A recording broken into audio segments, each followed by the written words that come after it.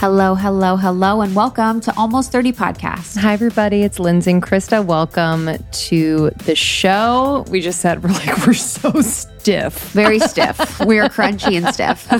We're in Miami recording, so we're doing some interviews. I live in Los Angeles. Lindsay lives on the East Coast, so we have to meet some places to record. We're here in Miami, and the room is not the vibe. The seating is not the vibe, but we're going to try and bring the vibe with this intro. This is the thing where you just have to like be super, and I'm sure a lot of you out there are entrepreneurs too. It's like, sometimes you're just like, man, oh man, gotta just make it work and move. It's just a reminder for me. I'm like, I don't know. It's just, I think as anybody, we just want it to be perfect. We're like, I want it to be professional. Yeah, of course. You want it to be the best professional. I want a whole crew in here. Same. When you're, you know. I want an entire TV studio. I want a set makeup up. artist being like touching me up, all of the things. But hey, we're homegrown. We've grown this from the ground up. We started it in 2016. Yeah. I think. Yes. Started on our closet floors, and we are independent. We've always stayed independent, and we have courses, programs, a membership community. We do a lot, but really, we just want to support our community in their evolution. Yeah. And the topic today is one that we have brought to the podcast quite a few times. And anytime we do, there is buzz, because this topic of birth control, of women's health, of hormones is a hot one. Yeah. And it's one that I think so many of us are experiencing or have experienced, have been affected by. I mean, I was put on birth control when I was 18, was on it for 10 years. You were on it for more than 10 years. I was on it when I was 14. 14. Yeah. I mean, birth control was prescribed for so many other things other than... Not for me. being Sadly, sexually not active. for me. Thanks for being nice. I know. But yeah, it's just, you know. And I remember I was on it. My sister was older, and she was so jealous. Oh, wow. It was such a weird thing. She was so jealous. But it was like something that was cool. It's kind of like a female rite of passage where... Yes. Remember you'd be out and so many of my friends would have on their phones the alarms. Totally. Take birth control. And it's in their purse, and they're like... Yes. I'm Yeah, like, they're ugh. like, and then they'd be like, I missed 4 days. I'll take 4 at I once. know. Like, people That was would just do whatever. Like, And yes. And this conversation with Ricky Lake and Abby Epstein is centered around their new documentary, The Business of Birth Control. And, you know, the point in you saying like, oh yeah, let's just take 4 and catch up, speaks to the lack of education and information around birth control. Their mission is not to eradicate hormonal birth control, but really to have transparency and education around it, because there is so much that is not talked about. There is so much in the research that is not shared. For example, when a doctor says, hey, just go on birth control, it'll help your symptoms for your period, which can be true, but we're not also speaking to the other side effects and speaking to the really like complex nature of everyone's individual health. So just wanted to say that as a caveat, because this is not about hormonal birth control being bad.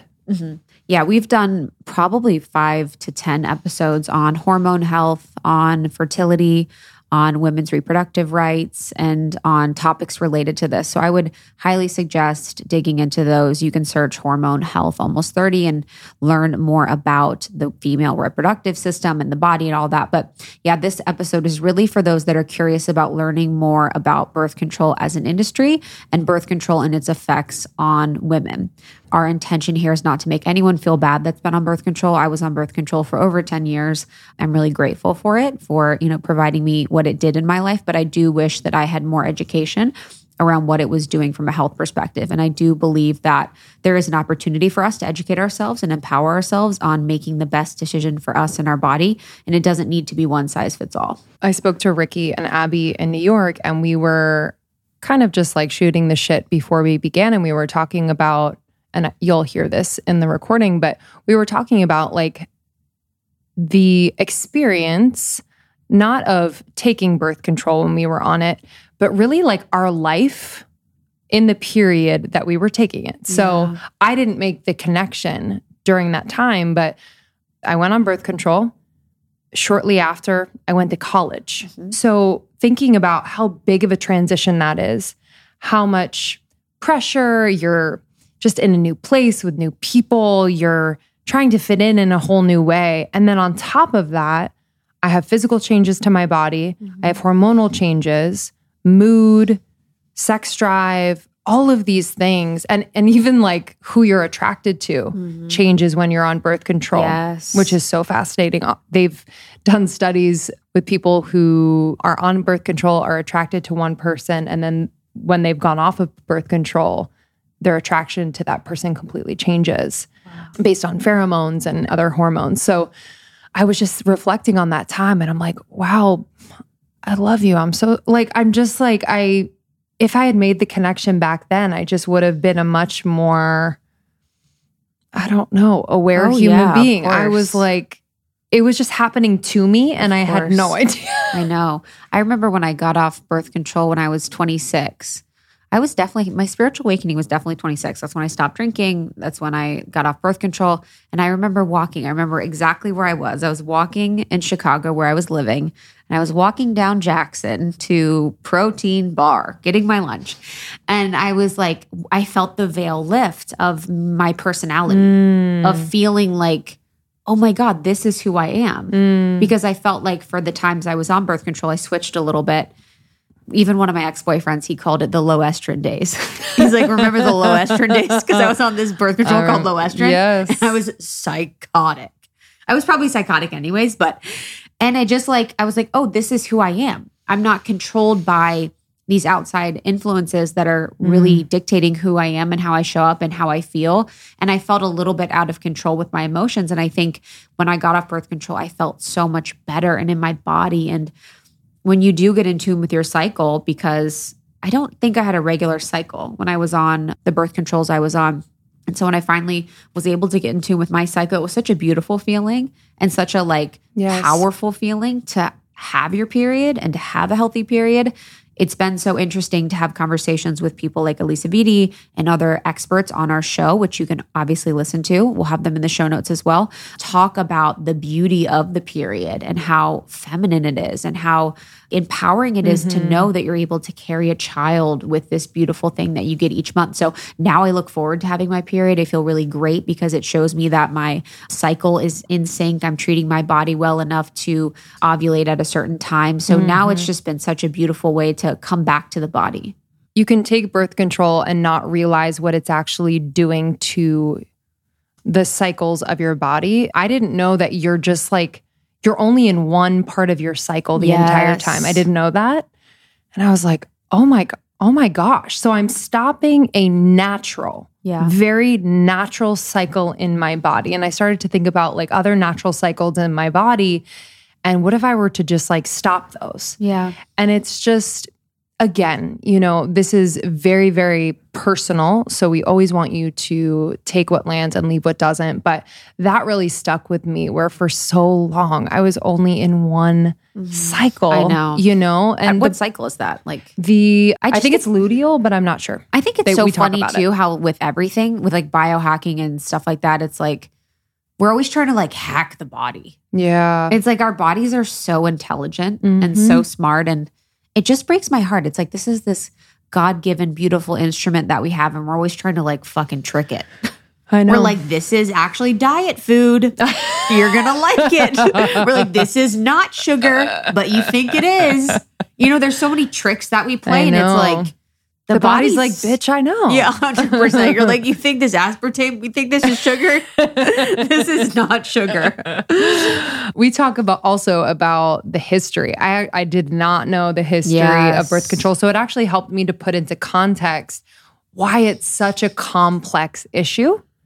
Because at the time that birth control was created, it was like a symbol of freedom for women. Women's liberation. Yeah. So it's like... Same with abortion. It's so tied up in that movement. And I'd say tied up just for lack of a better term, but it's complicated and it's nuanced for sure. 100%. Yeah. It's interesting how certain social movements have sort of, and that's how a lot of movements get you. It really brings in the emotionality of something where it's like, oh, this is empowering for you to be able to do this. And it is empowering for most women to not be able to have a child until they're ready, until when they feel it's good. And that's been something I feel privileged to be able to do. But then there is an empowerment of understanding and knowing the body in a really deep and intimate way too. So it's layered and it's complex, and it'll be really good to dig into this and learn more about the history of birth control, learn more about sort of the relationship with the FDA, and all about menstrual, hormonal, reproductive, and sexual health. Yeah. And you can watch The Business of Birth Control by going to thebusinessof.life. They actually have all of their documentaries that both Abby and Ricky have executive produced together. They are also best friends and business partners. So we chatted a little bit about that, but they're doing incredible work. Mm-hmm. It is brave. It is not always supported and funded properly. Yeah. So just thank you both for doing the work that you do. And you can follow The Business of Birth Control on Instagram at Business of Birth Control. You can follow Ricki Lake at Ricki Lake, and then Abby Epstein at Abby Epstein XOXO. And they have a masterclass in community that I just wanted to shout out that just launched. So if you are someone that is on birth control or coming off of birth control and really want support and education around your health, hormones, every aspect of how this can be affecting your body, I highly recommend checking that out. Go to thebusinessof.life. And this is a great one to share with friends, to start a conversation about birth control, about your experience, about what's worked for you, what hasn't. I think it's really empowering for us to be in conversation about topics like these. So definitely share this with your friends, with your sisters, with your community.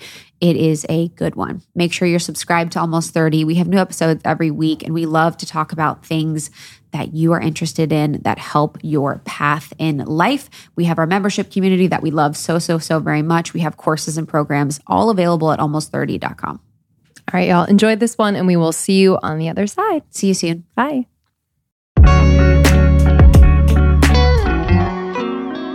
Y'all, I am so excited. If you didn't know, I fall on like the smaller boob end of the spectrum of boobs, okay? And I found a brand that is wildly popular. Can't believe I'm just finding it now. They've sold over 1 million bras. They have thousands and thousands and thousands and thousands, 12,000 actually, 5-star reviews.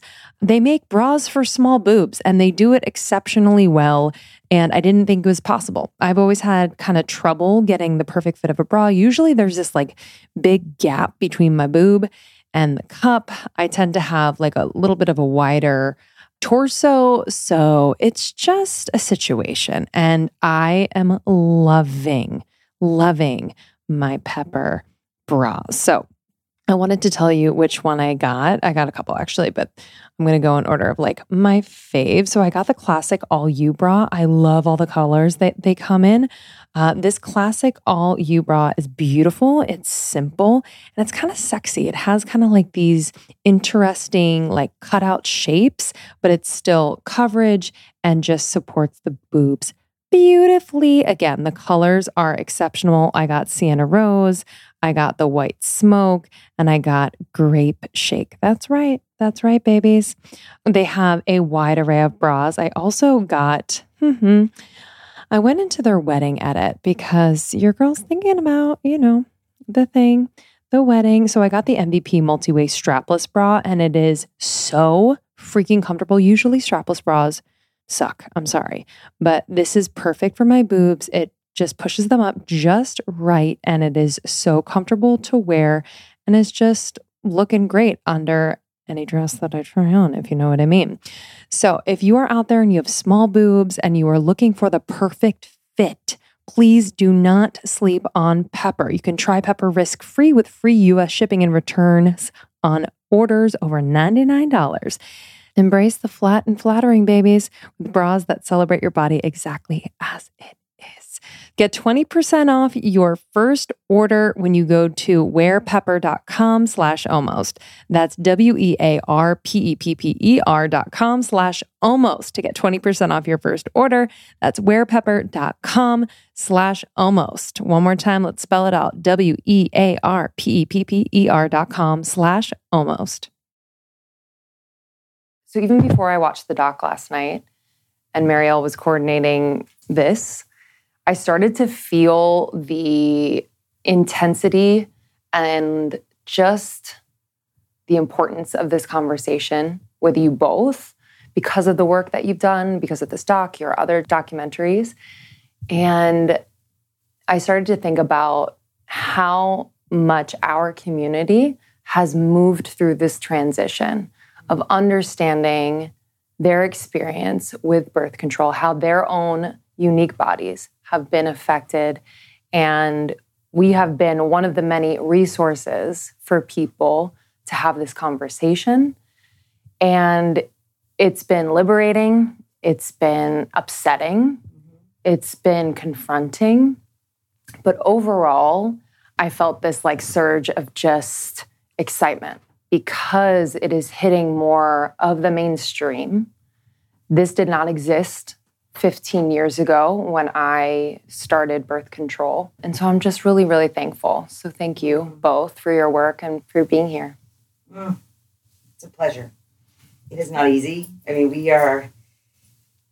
it's like we look at each other and it's like, why do we do this? Because there really is no money. It's I know. not about money.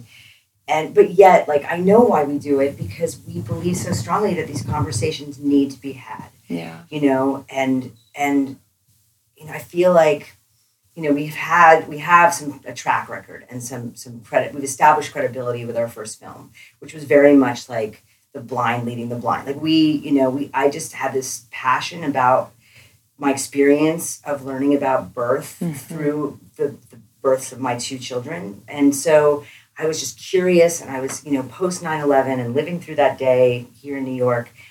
I wanted to do projects that were impactful, and not that my show wasn't impactful, because it was it was a phenomenon, and it was something I'm very proud of, but it didn't really represent me and my voice and what I cared about and where I stood and where I was passionate about. And so we partnered and we went on this journey, and we are characters in the film. She gets pregnant halfway into directing this film. So 2 years in, so she becomes this, and just, but through that process of putting that film out and taking a lot of heat, we were attacked, it was a really sobering and eye-opening experience, but we knew we were onto something because when the AMA and ACOG comes after you with this little tiny movie, we knew we tapped into something, and it's the same kind of thing with this film, but they are so hard to make. They take forever. And the timing of this, we started this project in 2014. No way. Oh yeah. So our first interview, I go back to my phone. Our first interview was in my house with the Langharts in 2014, and cut to where we released this movie last month, and look at the climate and what's happening with women's choice being taken away. And, again, it's like, I know we're kind of tapping the tiger a bit, but I think we're onto something. We're telling this truth, and we don't have an agenda. We're not trying to tell women what to do. We want to give them this accessible information so that they can make an informed choice when it comes to their bodies, period. Yes. Yeah, that's similar to our ethos, because there's so much information out there. There's so much fear being projected. There's so much really marketing of things rather than educating of the facts. And so I really resonate with that. I would love to talk about what inspired you to make this particular film, The Business of Birth Control, through your own experiences, because I know we all have experience with birth control. So I'm just curious, the start of that. I think, like you said, it's really hard. You can't talk to anyone who doesn't have some kind of a birth control journey, right? It's almost like a birth story. It's like everybody has this journey of like products they tried and failed and side effects and, cycling through different options and kind of where they landed. It's a really difficult conversation to have because, I had the experience, like I think many women do, where when I tried to have the conversation with my provider, who I actually thought was a really good gynecologist and I trusted her, it's not so much, felt a little bit gaslit, just being told, well, that couldn't be, a result of the pill, or this couldn't be. I was basically told, well, we'll just find another pill. Like, this just isn't the right, I wish that we could individualize this medication, but we can't. So I think that instead of having a conversation of like, oh, maybe hormonal contraception doesn't agree with you. Because and again, going even further back, I think if I look at why I was put on the pill, I was put on the pill because I had started menstruating quite late. Like I didn't get my period till I was 16. I went to college at 18 and I stopped having periods. And I actually think that I did because I was in a pretty new environment and I wasn't comfortable. And I was sharing a bathroom with like 100 strangers in a dorm. And I'm hearing left and right about on-campus rape and attacks. And it wasn't a climate where my body felt like comfortable, and there is a connection. It starts in your hypothalamus. So I think that was the reason that I was put on the pill. There was no real medical indication for me. I didn't have a boyfriend. I wasn't using it for contraception. So I couldn't even take the step back to say, why am I on the pill at all? It was more of like, okay, well, you've got to be on this. And now we're sort of covering all these birds with stones, in terms of like, we'll cover the contraception and we'll cover that you're not menstruating. But I did have like some pretty intense mental health effects from it. And there was like a pill that she put me on to like bring on a period that was like 10 days of crying. It was just like probably just hormones flooding my system. And then when I went on the actual pill, again, it's hard, right? Because you're trying to assess, like, am I having depression and anxiety because I'm away from home, right? Or is this me? Is this my brain? Is this the medication? It's very nuanced. I think that, like a lot of us, we try to be good soldiers and like we do what we're told and we trust our doctors and we're like, well, I should really stay on this, even though it was making me entirely miserable. And then I did end up switching to a bunch of different pills, finally found one that I could tolerate mentally, but it was doing other things to me, right? It was sort of killing my libido. But, at 22 or 23, you don't even know what your libido is. Sure. So I don't know. I thought I was having good sex. Mm-hmm. Looking back, I was not having good sex. I was not having good orgasms, but I didn't know, Yeah. So, and I was also, I think, in relationships that now with the research we've done and what we show in the movie, I think that the pill was also affecting my relationships. I was definitely drawn to more like feminine kind of men. A lot of ex-boyfriends are now gay. It was like very textbook for what you read about how these things can change your brain. And I also, when I did finally go off around 29, I guess I went off, or 30, there was like a huge change to my sexual appetites, to my attraction. I really felt like a big shift. And again, that sort of rocked my life. You stumble on these things. I remember when we were making the film, we found Natalie Portman did a speech at Yale where she reflected back on how her freshman year was really marred by a depression brought on by the birth control pill. And we were like,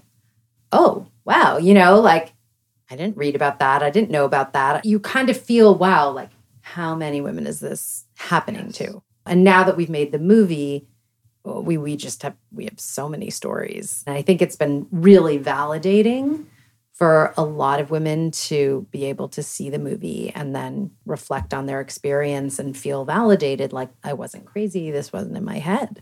Yes.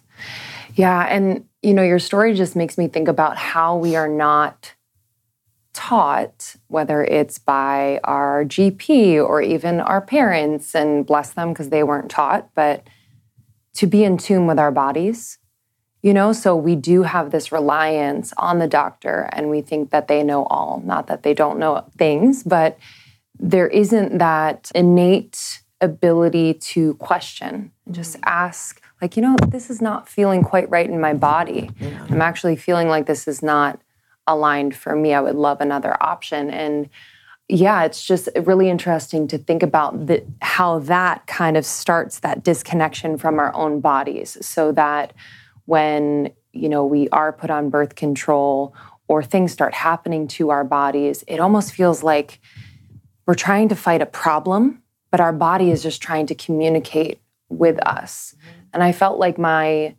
20s, which is when I was on birth control from 18 to 28, was such a battle with my body, you know, just such a battle with how I was feeling, the acne, the this, the that. And I really wasn't listening, you know, up until a certain point when it was literally conversations on the podcast just lit this light bulb. And I was like, oh, I don't know why I'm taking this every day. I have no idea why.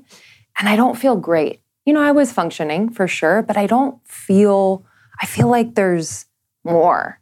I feel like there's more vitality to me. So all that to say, it's been a journey from that point to really like get in tune with my body, and our community is doing the same, which is so, so beautiful. What was your I was on the pill experience? and I was also on an IUD later in life. But the pill, what I remember is going to get my yearly pap smear, and there would be a stack of new pills that they would offer for free. So in my mind, I didn't question that it's a different formula, that it can have a different effect on me. For me, it saved me a trip to the pharmacy. I didn't have to pay a copay. They just gave it to me.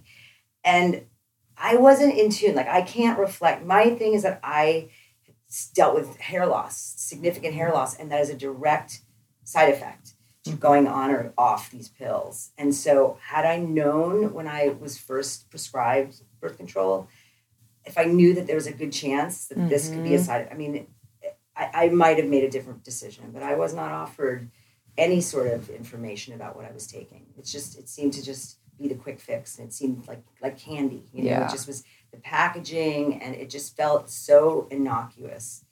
And but you were a late bloomer like me. Like, you weren't having sex. At 14. I wasn't sexually active until I was almost 21. I didn't have acne. I didn't have painful periods. Why were you on it? I know, because everybody else was. It was a cool thing. But that's kind of the thing. Yes, I remember thinking, oh wow, this is a like a womanhood right. Yes. I remember my mom taking it, and I'm like, oh, now I get to take it.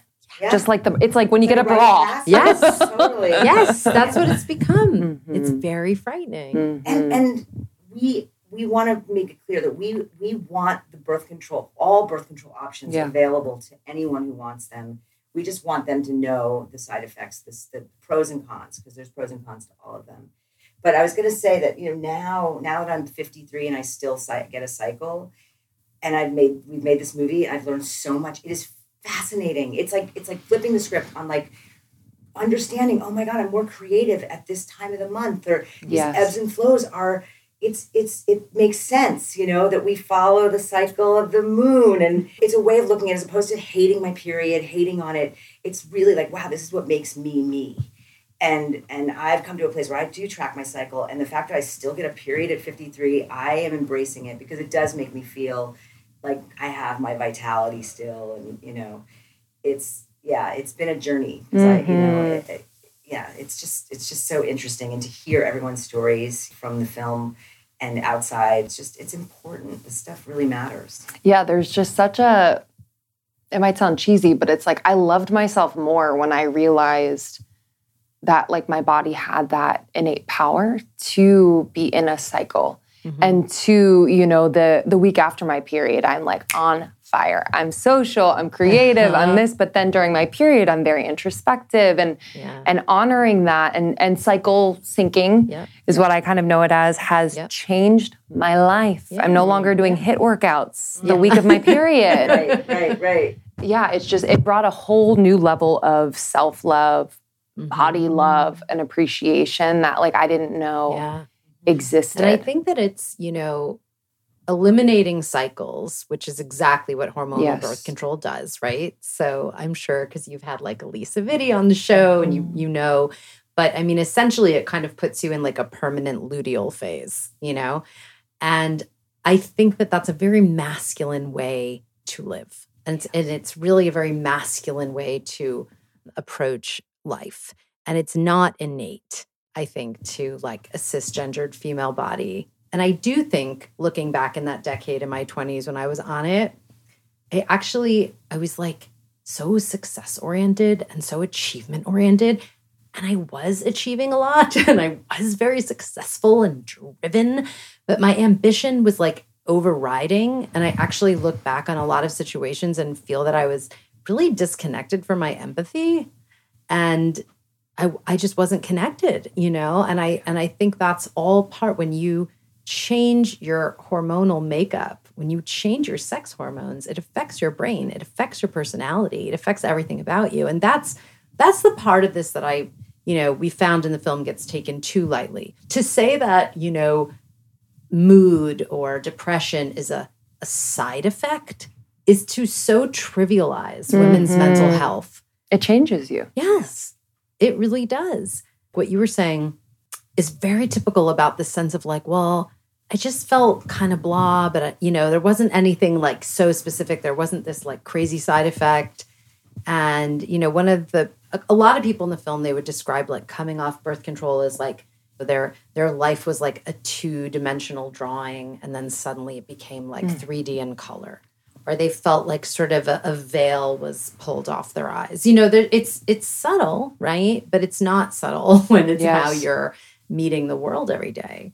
Absolutely. I want to talk about like the complexity of this, because in watching the documentary, I was because I didn't know the origins of like when birth control came out and the marketing behind it, the languaging, and really what it meant to the women's movement, the women's health movement. I didn't realize that. And in seeing that, I was like, oh, this is so complex because this potential risk for your health is masked in like freedom. Right. Here you go. Right. Here you go. Go out. Like, express yourself sexually and do not worry about getting pregnant, continue your careers and your aspirations. That sounds good, I guess, right? Like for most women, especially at that time. And I found myself getting pissed because I'm like, man, that was such a, for lack of a better word, like genius marketing move. Yeah. To mask it in that freedom. Can you talk a little bit about that in creating this film and just bringing that to the forefront? Because I can imagine perhaps you were sold the same thing when you went on birth control, kind of that feeling of like freedom. Empowerment. Yes. And I think it isn't what's empowering, right, is to have control over your fertility. That's really what's empowering. It's not empowering if you're taking a medication that has never fully been explained to you and you're unaware, you don't have true informed consent. That is not empowering. It's really, I think, not about a focus on like a particular product or drug, but it's very complicated because, yes, so much of, women's emancipation is tied into this. And it's definitely from a workplace level. I think the pill, oh my God, it was like transformative, right? In the 60s and 70s to level the playing field.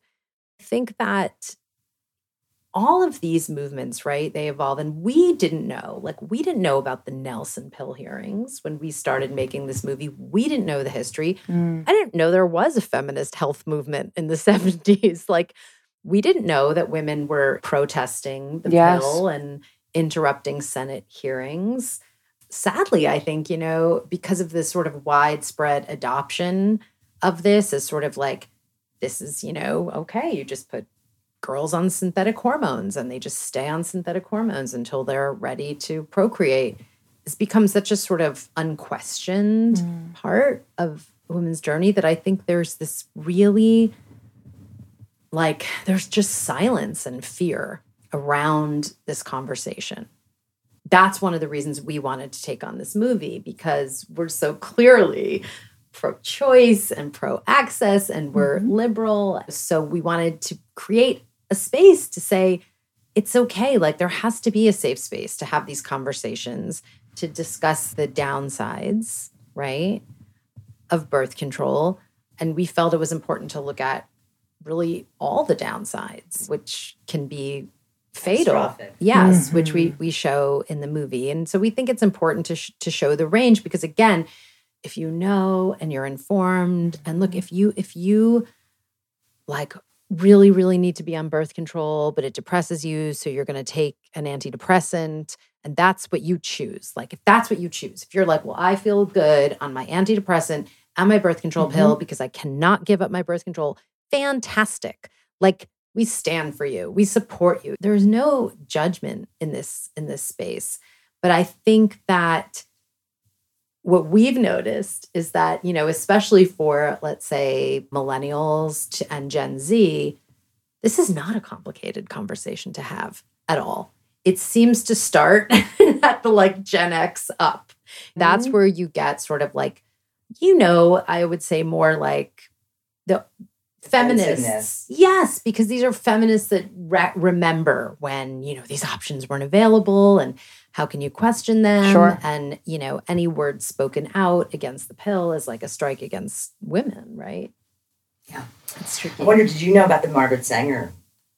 I had no stuff? idea. I mean, during the making of it, because you put that in because that happened during the filming that she was getting her name removed from it. I didn't know about the history of eugenics. I didn't know about a lot of the experimentation and exploitation on women of color. Like I knew that some trials were done in Puerto Rico, and of course I knew about slavery, and I knew that, you know, obstetrics and gynecology was basically, you know, developed on the backs of enslaved people. Like that I knew generally, but I don't think I knew how specifically it affected those communities of color. And again, I think that's why all of this is included in the film, right? You can't, like, when we were doing the film, if you sat in a room, let's say, and any woman of color would raise their hand and be like, oh, you know, this is a very specific wound for my community. So it's like, oh, it is? We'll tell, you know, because that was part of also making the film, is that I think this affects people from different racial backgrounds very, very differently. So as privileged white women, we can have a certain conversation, right, about this. That's very, very different maybe for a woman of color who maybe felt more coerced to be on a long-acting birth control. Yeah. Those early trials, I was shocked not only by the experimentation in Puerto Rico, but even just that the results that they got. And then it was still pushed and marketed in such a way. I was really, really shocked. And it just made me think of that like risk versus benefit thing happening. And you brought this up in the documentary where no matter what, the prevailing narrative obviously is going to be the benefit. And this is why you should take it. Can we peel back the layers a little bit on like the business side of it? Yeah. And I can imagine you're getting heat. I can imagine it's a little scary, perhaps.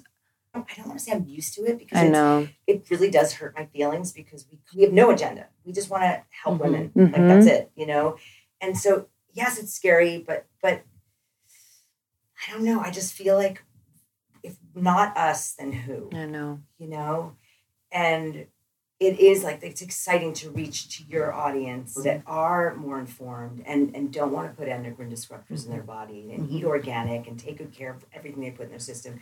It's a matter of like reaching and starting this movement for women that are like on board and just need to know more, you know? And what they use, which we talk about in the movie for the sort of risk analysis, is they say, well, and this is the business piece of it, right? That they say, well, the risk of a blood clot is higher in pregnancy. And so that's how they justify the risk. Now, you know, what does that tell you, right? So your choice is to be on the pill or be pregnant, really? I mean, how is that an apt comparison? That's what I thought. I literally thought that when I was younger. Yeah.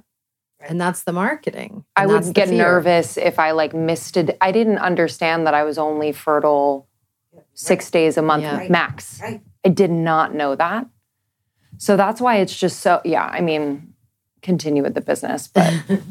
Yeah, and just as far as, I mean, we've been shut down of, you know, mainstream media will not cover. Yeah, they're happy to talk about my hair loss journey and my new marriage, but they don't want to show a clip of our film because standards and practices, they're all, you know, tied in with big pharma. Of course. So that's the business side. It's like taking on, you know, just Goliath. Well, and the thing that I find so hypocritical, it's sort of interesting because it's similar to when we did The Business of Being Born and there was this tension between like midwives and OBs, let's say, Sure. and you almost have to say, how can like midwives be a threat to your profession? I mean, they barely attend, like this tiny percentage of births in the US. 8% but of births. And it's like a collaboration if you want it to be. It can be, potentially. yes, exactly.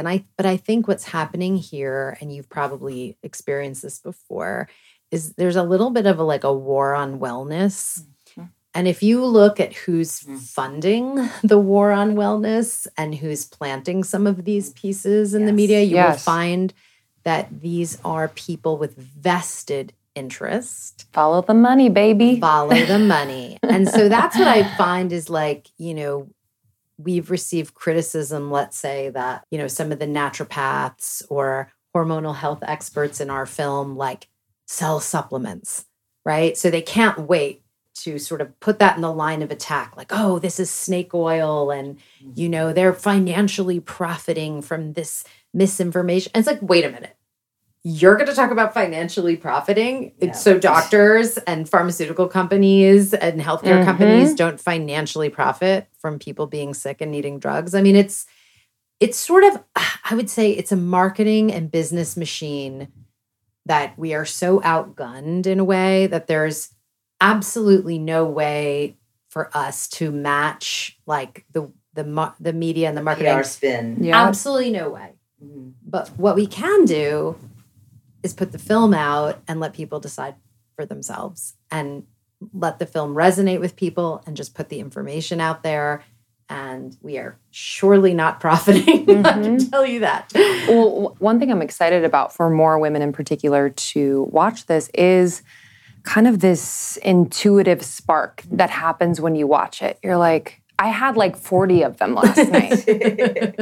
I was and it was very, very cool. I was connecting the dots on a lot of my experiences, feelings, relationships, successes, failure, not in a judgmental way, but just being oh, wow, how would I have been able to focus in that way on that thing when I was feeling this, just really having a lot of compassion for myself, knowing that during that 10-year period, I was on birth control. I also wanted to say that I was shocked just on the media piece. I was kind of shocked that there were news stations, I don't know if they were local, I saw some on the national level that were talking about how birth control could be harmful to women, and they were sharing about apps and things like that to track your cycle. That did actually shock me. I was surprised that they would share that. Yeah. Did you feel the same way, or is it just kind of a personal story? It's when that newscaster can relate to what we're saying. Yes, totally. It is, but it's also financial. I mean, I think that don't forget, if they see that women are turning toward femtech, so true. Go see who's invested in those companies. Because a lot of those companies that are, we've seen recently sort of the scandal about selling data. Yes. And that's something that Ricky and I remember do you remember at the very, very beginning of the movie, we were kind of looking, doing our research, and we talked to, it was one of those way back. Okay. It was that one. It was one of the first ones. He had started this for supposedly fertility. But after one conversation with them, we got on the phone with their marketing women, and we could tell they had no interest in women's health whatsoever. There was nothing about what we were talking about that vibed with them.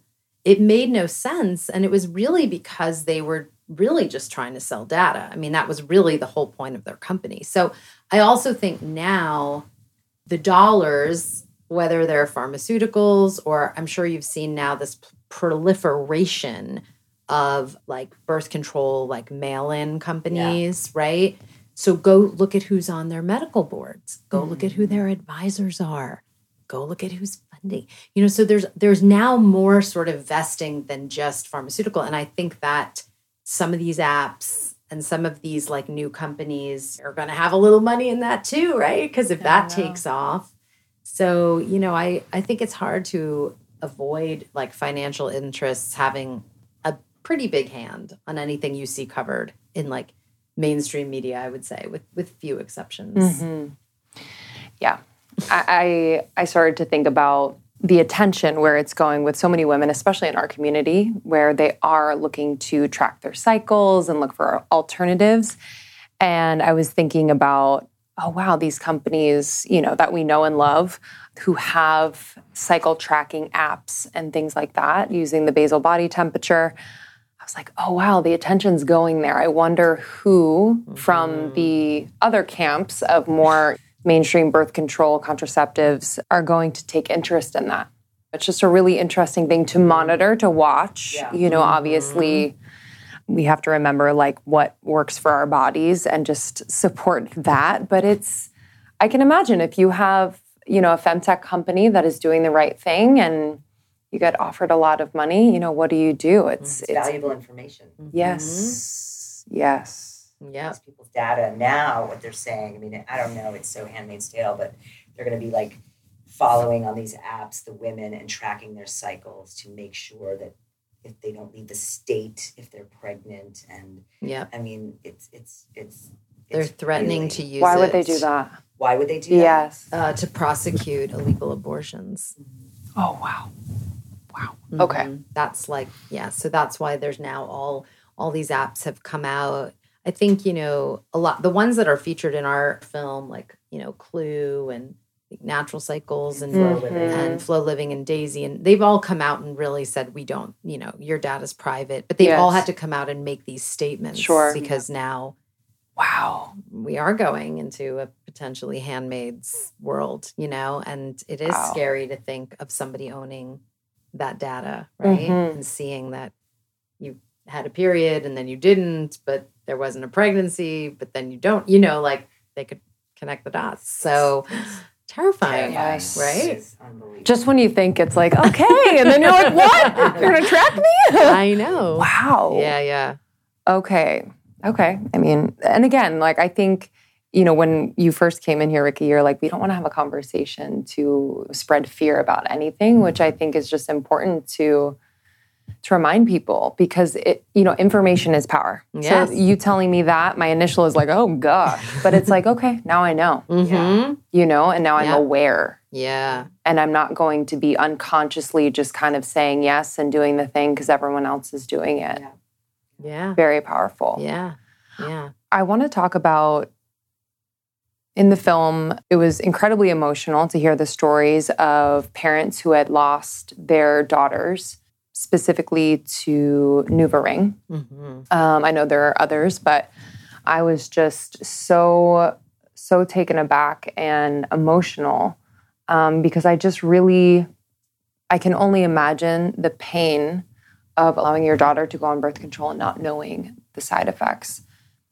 What has happened just in, whether it's legislation or even in conversations in the doctor's office, as a result of these deaths? Because we see some of the progress in the film, but I didn't get an idea of whether there's a darkness that is not in our film. But we had it in the film and then we took it out because it was too much. So the main protagonist, Karen Langhart, the mother of Erica Langhart, she's the one who speaks. And she just wanted, she was so annihilated by losing her daughter in this way, a healthy 24-year-old from a pulmonary embolism. And she just wants to get the word out to save other daughters and women. And she never got to have her time where she, wanted to change the labeling. They would just push her down. She never even got a day in court. She never got a day in court. Wow. And she ended up taking her life after she arranged me. She really just spearheaded all these families. She had found this amazing researcher. She wanted to just do some studies and have us document and get the word out to just warn other women. Yeah. Not to pull these drugs necessarily off the market, but have a warning label that is prominent enough for people to actually see. And she was so beaten down by, I don't know which company it was, but one of the big Merck, I think. And she ended up, she had basically arranged this summit for us, that a weekend in Vegas, 3 days, where we all went and gathered, and it was all these families that had lost their daughters in the same way. Some to other drugs. Activists, scientists. We filmed it. It was a beautiful conference. And then we left, and by the time we got home, there was a box that said, by the time you read this, I'll have joined Erica. And so her foundation helped us to finish the film. This was her dying wish, was to get the word out, get this messaging out, to save women. I have to really give credit to Marie Brenner's article in Vanity Fair called Danger in the Ring. Marie Brenner did an incredible article on the Nuva Ring, and that article really helped us with that area of the film. You know, that's where we found, like, the Langharts were in that article. Certain other people were in that article. Marie Brenner really, she gets so much deeper in that Vanity Fair piece than we could ever get, you know, having this be one of many stories in a documentary film. But I think that to me, it was almost like, you know, talking about the deaths. And by the way, you know, the film doesn't cover, because we couldn't fit everything in, the amount of people we interviewed who didn't die, who were injured, but had a stroke and and are now paralyzed or can't use one side of their body, or trying to raise their child and can't use their right hand, and are on, you know, blood thinners for the rest of their life and are going to have a high risk pregnancy. You know, so there's a lot of phases that you can have with a blood clot, you know, that don't go all the way to pulmonary embolism, but there are strokes, you know, there are survivable versions. It's very hard to talk about, you know, that particular side effect. It was almost like when we did The Business of Being Born and you mentioned the word home birth, you know, it was like you would just get like the entire white coats, like every medical professional will be like, you know, home birth, you know, and this is the same thing. It's like when you even give these people space to tell their stories, you get this real hardcore defensiveness of like, well, you're not presenting the risks accurately. We're not in the movie trying to say that, you know, this is a common side effect. But I also think I was surprised that the women who died in the movie didn't have any of the pre-existing symptoms that I was taught growing up made this a danger. Yes. Like either smoking, being overweight, obesity, or a clotting disorder. Like I was kind of told that, you know, all of those incidences really, you have to have this underlying condition. So I was sort of shocked that none of these women had any of those conditions. And I think that what's important in the film is to understand, first of all, that it could have been diagnosed. If the symptoms were connected, for instance, the migraines, like one of the girls in the movie had migraines, not connected to the Nuva Ring. It could be leg cramps, tiredness. You know, there are signs and symptoms, but they're not tracked and they're not connected and women aren't warned about them. And so I think that, you know, part of the message is just not to create fear, right? But to create awareness. And I also think, you know, I mean, one of the dads in the movie, Joe Malone, he took like 2 years off his job to just research this. And it's very hard to research in this country because, for instance, like in Europe, in a lot of countries, they took those pills off the market. Here, they won't do that. But from his research, he equates it to somewhere between 300 and 600 women die each year. Like he equates it to like 2 airplanes going down. And he's like, if 2 airplanes crashed full of young women, wouldn't that be newsworthy? But I think what happens here in this country is that, A, it's not tracked, it's not reported. We don't have a healthcare system that tracks these incidences. And also families that get the payout. That's right. Take the payout, they have to sign a gag order. Right. So their story can never be heard. Right. So if you're part of a class action lawsuit, yeah, you're not allowed to talk about it. So it's like a double whammy. Yeah, that stat of, I don't know if it was, I don't want to misspeak, but one of the companies, I think it was, they had $500 million dedicated to paying Bayer. for, Bayer, thank you. Yes. They all do that. Yes. So it's like, that's where the money's going, not into the research. The safety. Exactly. It's going into paying out. Yeah, it's the cost of doing business. They've already factored it in, these payouts. Yes, which is just wild. That is heartbreaking. It just makes me think about the importance of the people have a lot of power, you know, when we come together and have conversations. And, you know, I'm thankful that within our community, even within my friend groups, we are having conversations about our health, wellness. Birth control is definitely a topic of conversation. And so many of my friends coming off of birth control. What have you found to be really bringing you hope in a community sense? You featured some of these groups in the documentary, and I thought it was just so beautiful. I love when we were like, it was at some conference and they were like kind of walking through the vagina. And I was like, I didn't even flinch. I was like, this is kind of rad. Like we never did this. You know what I mean? I remember having a conversation with my mom. I think I was like 14, 13 or something. And I had yet to get my period, but she was like walking me through the vagina, but she was holding a brush. And she's like, so this is... And I'm like, what? Do you know what I mean? But if she were to show me her vagina, I'd probably be so embarrassed and run away. But I thought it was so cool and liberating.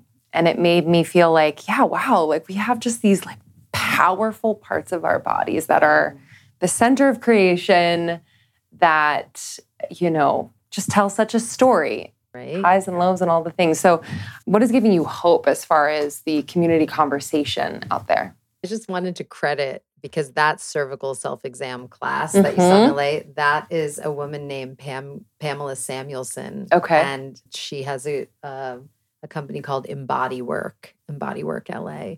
And, you know, we so appreciated that we got to film that class, because I felt the same way. I felt like, this is so rad. Like, here we are. We're doing what these, you know, women did in the 70s, and all of these like young women in the room were like so excited to look at their cervix. And then what's not in the movie is like, I spoke to them after the class, because we left, like we didn't film when they all were looking at their cervixes. But when they came out of the room after, I remember talking to them, and they were lit. They were lit. It was like they were high, you know, on, oh my God, that was the coolest thing. And it's like, they just saw a part of their own body for the first time. How crazy is that? It's awesome. Yeah. I mean, I'm hopeful because we've been through this. This isn't our first rodeo. You know, different movie, different subject matter, but kind of the same too. You know, the business of being born, it's 14 years since that movie came out.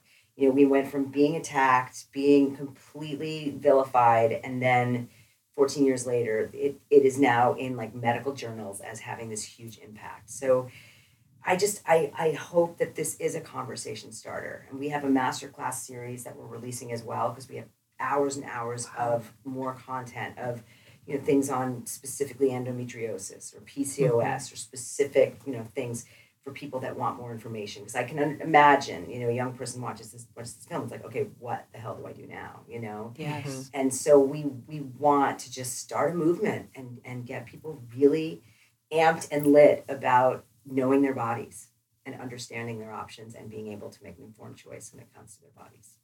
Did you know that the drugs we take to manage period cramps were invented in the 1950s and exclusively tested on men? What? It's literally outrageous that there hasn't been more innovation when it comes to periods.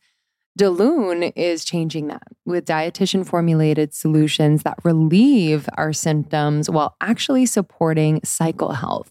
Because our cycles affect every aspect of our wellness, period pain, mood, sleep, skin, metabolism, energy, and more. I don't know about you, but you know, some months I'm like, oh my gosh, like everything has to stop, but it really can't because I'm experiencing, you know, really bad cramps or headaches, fatigue, bloating, you name it. I've really tried a lot of things, and while I think I've gotten most of my symptoms under control, it doesn't mean they still don't happen and kind of disrupt my flow. So I was really excited to find Daloon and recommend it to a lot of my friends, and they have been absolutely loving it. I was talking to a friend the other day that experienced like really, really bad periods, cramps, and just all these symptoms, and she was so happy to try Daloon. She's noticed that her symptoms have subsided. They don't last as long. They're not as intense, and she can really just be in her life, which is really nice. So Daloon nutritional solutions are dietitian formulated to work with your cycle health, not against it. It'll help you all month long while also relieving your cramps and PMS during your period. Delune creates effective drug-free supplements for period cramps, PMS, and optimal cycle health. So you can get the relief you need naturally, which I'm all about, and start feeling like your best self. So if you want high potency, fast-acting supplements for your period cramps, PMS, and really getting your cycle health in its prime top condition, like 92% of their customers report that relief, try Delune.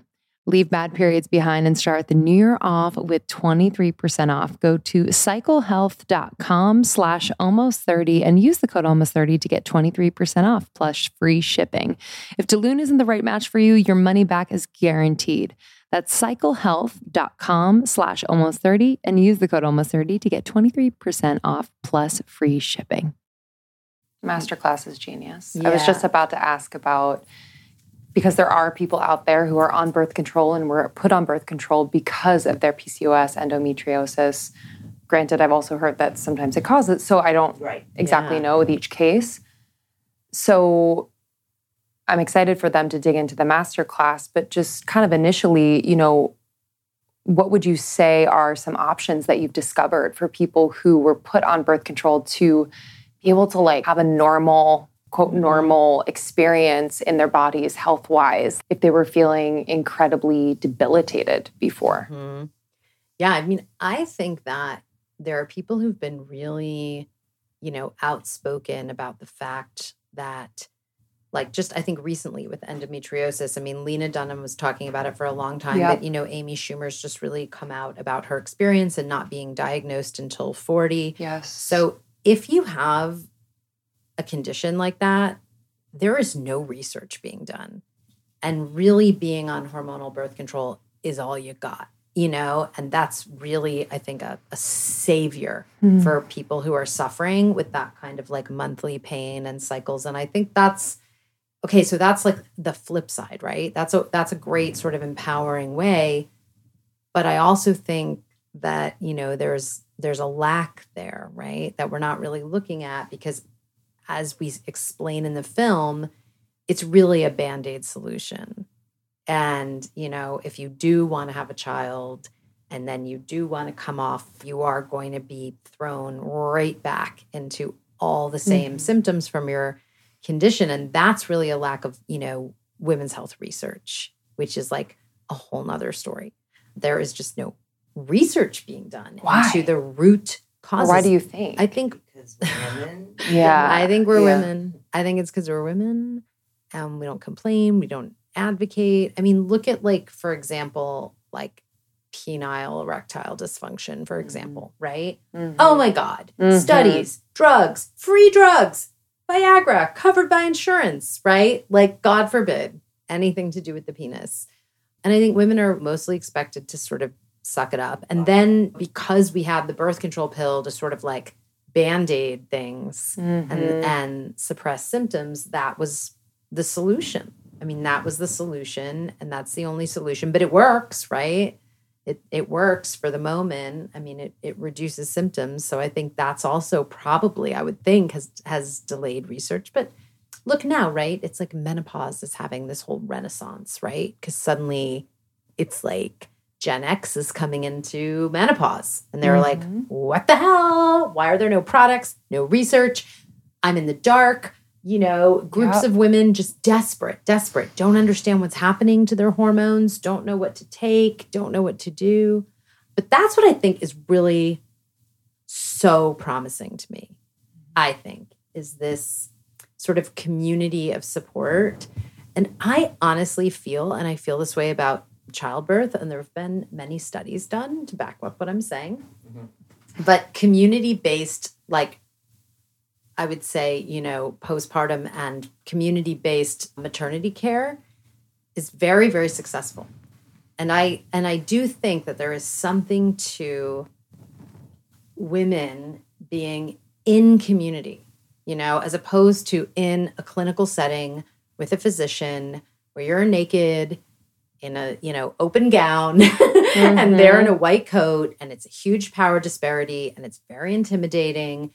you're not really comfortable and you're not really having a conversation, it's not that conducive to healing. But I think there is really something amazingly kind of red tent magical about when women are learning together. And whether that's in like peer-to-peer workshops or like fabulous places like Loom in LA that we've worked with that are just teaching classes, but in community, you know? And that's what I find, honestly, like the most exciting, that I feel like it's a sort of breaking of the chains and women just saying, you know what, like the information that I'm getting from this, you know, kind of really, really profit-driven, broken US medical system, it's not cutting it. It's not cutting it.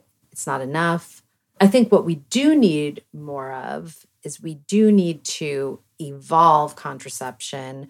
We're now working with a great company that's coming on the market in the next 2 years that does a 10-minute painless, reversible vasectomy-like procedure.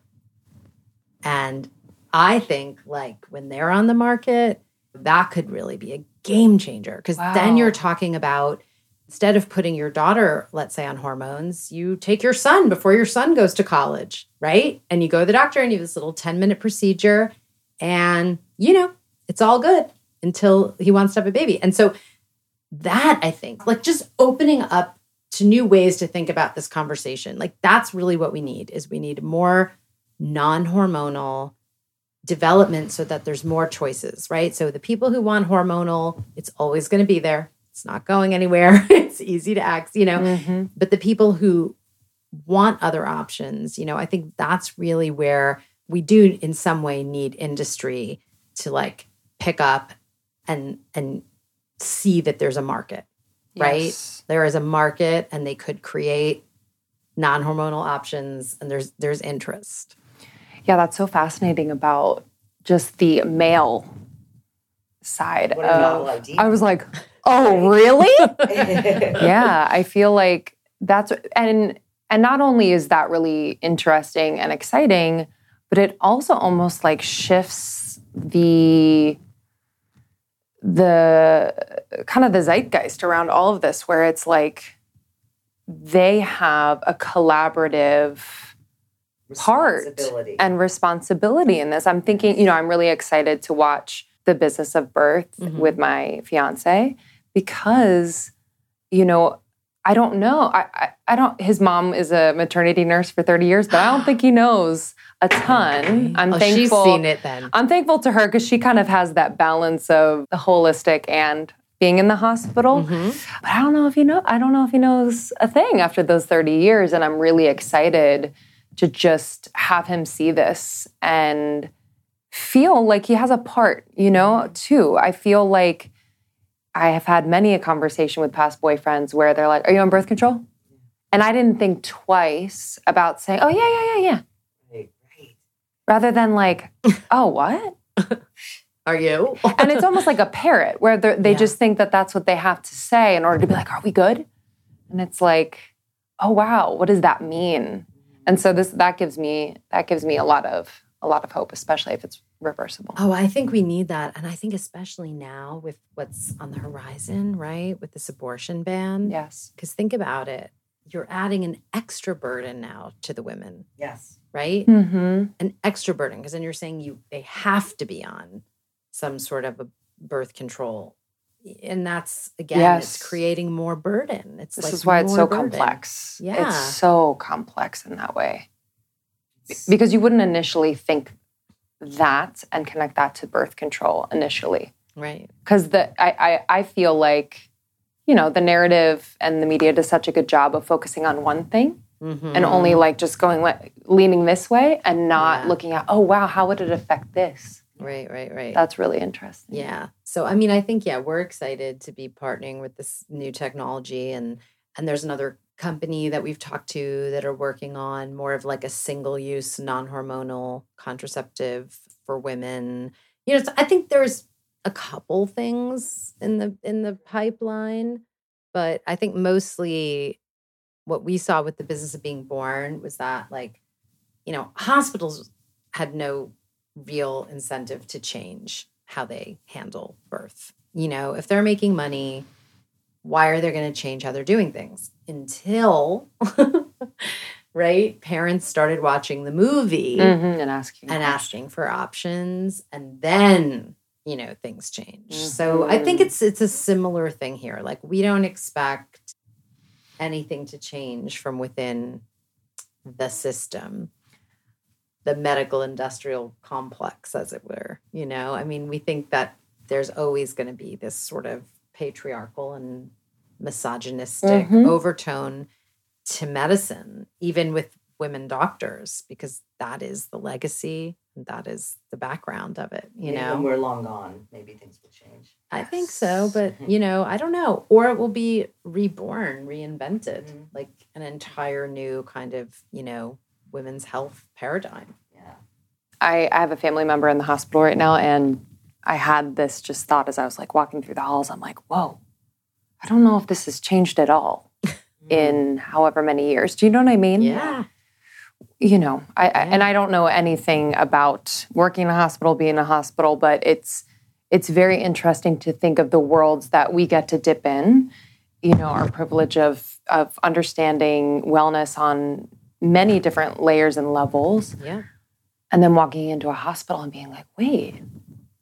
Like, I know. They're missing that, like, the artificial lighting is probably, you know what I'm saying? Yeah. Like, I'm looking at those things where I'm like, oh, gosh. I know. How can you get well here? How? Oh, they're not How? healing. Baby there. They're not Oh, I healing. Not mean- sick, you know? Yeah. Yes. It's not healing. Yeah, you're gonna freak out when you see I'm the gonna business freak. of being born, I'm gonna because freak.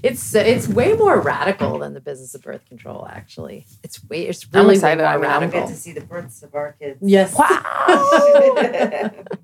14 years ago. Yeah, my sons are 25 and almost 21. Wow. So we've And been working my- together a long time. Yeah, my 15-year-old is born in the movie. That's special. Did That's not vulnerable. plan I know. Are you, last two questions, are you having these conversations with your kids? Yeah. Yeah, what does that look like? Well, we have sons, Mhm. so it is different. It is. I am. I mean, I think my kids are so not wanting children. Like, I would be very shocked if they end up having children. They're so young, but yeah. I just Really? think they have no interest. But yes, I Yeah, do, when and I you have meet two someone, they're stepdaughters young. now, and I Oh, nice. you know, it's such a scary time. I mean, it's like we put our work out, but then now with this abortion piece and now gay marriage and now all, I mean, it's just like Yeah. at the same time that I feel like our young people are so open-minded and so fluid and so accepting, and yet I don't know. So I do have conversations with them. Do you talk to Mateo? Well, about we birth made them control? see the movie. Yeah. They came to the New York premiere. Do you Wow. have questions, Mateo? I feel like my kids are grown and they're pretty aware. And I don't think it's from me. Yes. I know the information is everywhere. I mean, not on this particular Yeah. thing, but I'm just saying information in general Yes. to them. It's like, Yeah. boop, boop, boop. And it's also different. Like, my 15-year-old texted me today and was like, oh, can I leave school to go to this pro-choice rally in Union Square? And you're like, yes. But of course I did. But a week ago, he said to me, Mom, what is Roe v. Wade? My phone is blowing up. Because this is something that, how would you think a 15-year-old boy in 2022 would have to think about Roe v. Wade? Wow. Like this legislation from the 70s, right? Because that's the shit that we're in this country. But I was like, oh. And then he was like, my phone's blowing up. So I had to explain the whole precedent of abortion and whatever. And he was really like, he didn't understand any of it, you know, because it's just been a given in his lifetime. Mhm. Why would you ever think that Sure. a constitutional right for 50 years would suddenly be removed? So it's, you know, I think that these conversations, we're having them probably more Yes. because of what's going on. Yeah. And I'm even learning more Yeah. about Roe v. Wade and just what this means nationally, state by state. Like it's forcing me to also do a little bit more of my due diligence, because it's so easy to get information from your phone real quick and to be like, oh, that's the truth. Okay. You know, and kind of form your opinion around that. But just being a little bit more critical around these particular headlines has been so helpful. Yep. How can people watch the film And what are you hoping, just to reiterate the mission of this film? The film is only available on our website right now, thebusinessofbirthcontrol.com. We are doing some foreign sales, so it will be more, I think, much more mainstream in other countries, which kind of is pretty telling. Yeah, right now it's you can only stream it in the US and Canada because we just released. So US and Canadian audiences can go to thebusinessofbirthcontrol.com, and then international audiences, we have like a wait list right now. Where are you being blocked? Everywhere. Funding? We could not. Or like everywhere. Yeah, everywhere. We've just been, the funding is always the hardest part. But we also are making a choice right now. Like we could have the movie up on Amazon, Apple, Google. We could have it up on all of those platforms. We are just choosing not to at the moment. Part of that, to be quite honest with you, is, we would really like to move to a model where the movie is free. Yes. And that's what we're trying to do right now. We were able to have like free screenings in February before the film released, and it was incredible. I mean, we had 20,000 people attend in 48 hours. No way. We had 10,000 people sign up on the Sunday alone, like the day it was closing. Wow. Yeah. So I feel like, we have some big fans now on our side, like Jamila Jamil. And, so we do feel like that's one of the reasons that we haven't sort of proliferated it on those Amazon like platforms. Because once your film is out there, they can kind of price it how they want. They just do whatever they want. So we just felt like, you know what? It was just released a couple of weeks ago. We're just going to leave it to stream on our website. And like, we're just figuring out our plan. But that's what we will have another like big free streaming event. Probably in June, we're going to do another big like free streaming weekend. But that's what we'd love to do. We would love like to just have the film be available for free. And then, the people who want to come join the masterclass community, they can come, and we have this 9-part masterclass ready to launch in June. Incredible. Yeah. Okay, great. Yeah, I respect you for not putting it up on all the major streaming platforms. I think that's incredibly smart and just brave, because that would be an easy thing to do. I also so I watched it last night. I went to the website, did all the things. Very easy. And I don't know, it felt a bit more special to be streaming just from your website, just to kind of say that. Because I know, kind of what you need to give up in order to be more mainstream. And so I actually found that experience to be a little bit more special. So I'm really excited for people to go to thebusinessofbirthcontrol.com, of birth control, the full. Yeah, because you can also go to thebusinessoflife. That's probably where you went. Yeah. I mean, the breadth of work is phenomenal. I'm excited to dig in even more and have a conversation with our community about it, ongoing conversation. And I'm just so thankful. Thank you for making time. And thank you. It's really a pleasure. Yeah. Like you give me hope. Talking to you and being able to. It's true. It makes me feel like we're doing the right thing. Like, because we really, it's like we were talking about the business of being born. You are just starting your family planning soon. And it's the movie I wish I had access to when I was first family planning. So it's such a gift for me to just pay it forward. Yes. I said to my fiance this morning, he was like rushing out the door, and I was like, I just want to say, I'm so thankful that I'm getting, I have this information now. I'm watching the rest of the documentary this morning. And I was like, I just want to say this because if we have a daughter, and then I can have this conversation with her, and then we can have a conversation. And he's like, what are you watching again? And I was like, I'll tell you later. Go. But I was so energized. I was like, wow, I'm so grateful. We want to do a fraternity tour with the movie. We're working with we're talking partners. after. I mean, say no more. I literally had that thought. That is genius. Right? And gives me goosebumps. Yes, because the woman who's hosting the screening in Austin, the premiere, she said she showed it to her 2 teenage sons. And her 19-year-old son was like, he knew his girlfriend was on birth control, and he recognized some of the symptoms she was having. Wow. And she said he was riveted by the movie. Unreal. Okay, we'll talk about that. That's Never incredible. Too young. Thank you both. I appreciate you. Thank you. Thank you. This was really Thank you so much, Rikki and Abby, for joining me in New York. Make sure to watch The Business of Birth Control at thebusinessof.life. You can also check out their masterclass and community there. Thank you so much for being a part of our lives and community. Me and Lindsay are so grateful for you. We are so lucky that we get to interact with people like you on a daily basis. It means so, so much. You can follow me on Instagram. I'm at It's Krista. And I'm at Lindsay Simcik. And make sure to check us out on TikTok. We have some of our favorite clips from the podcast, from funny to deep to everywhere in between. So follow us on TikTok. Thank you for listening, and we will see you soon. See you soon. Bye.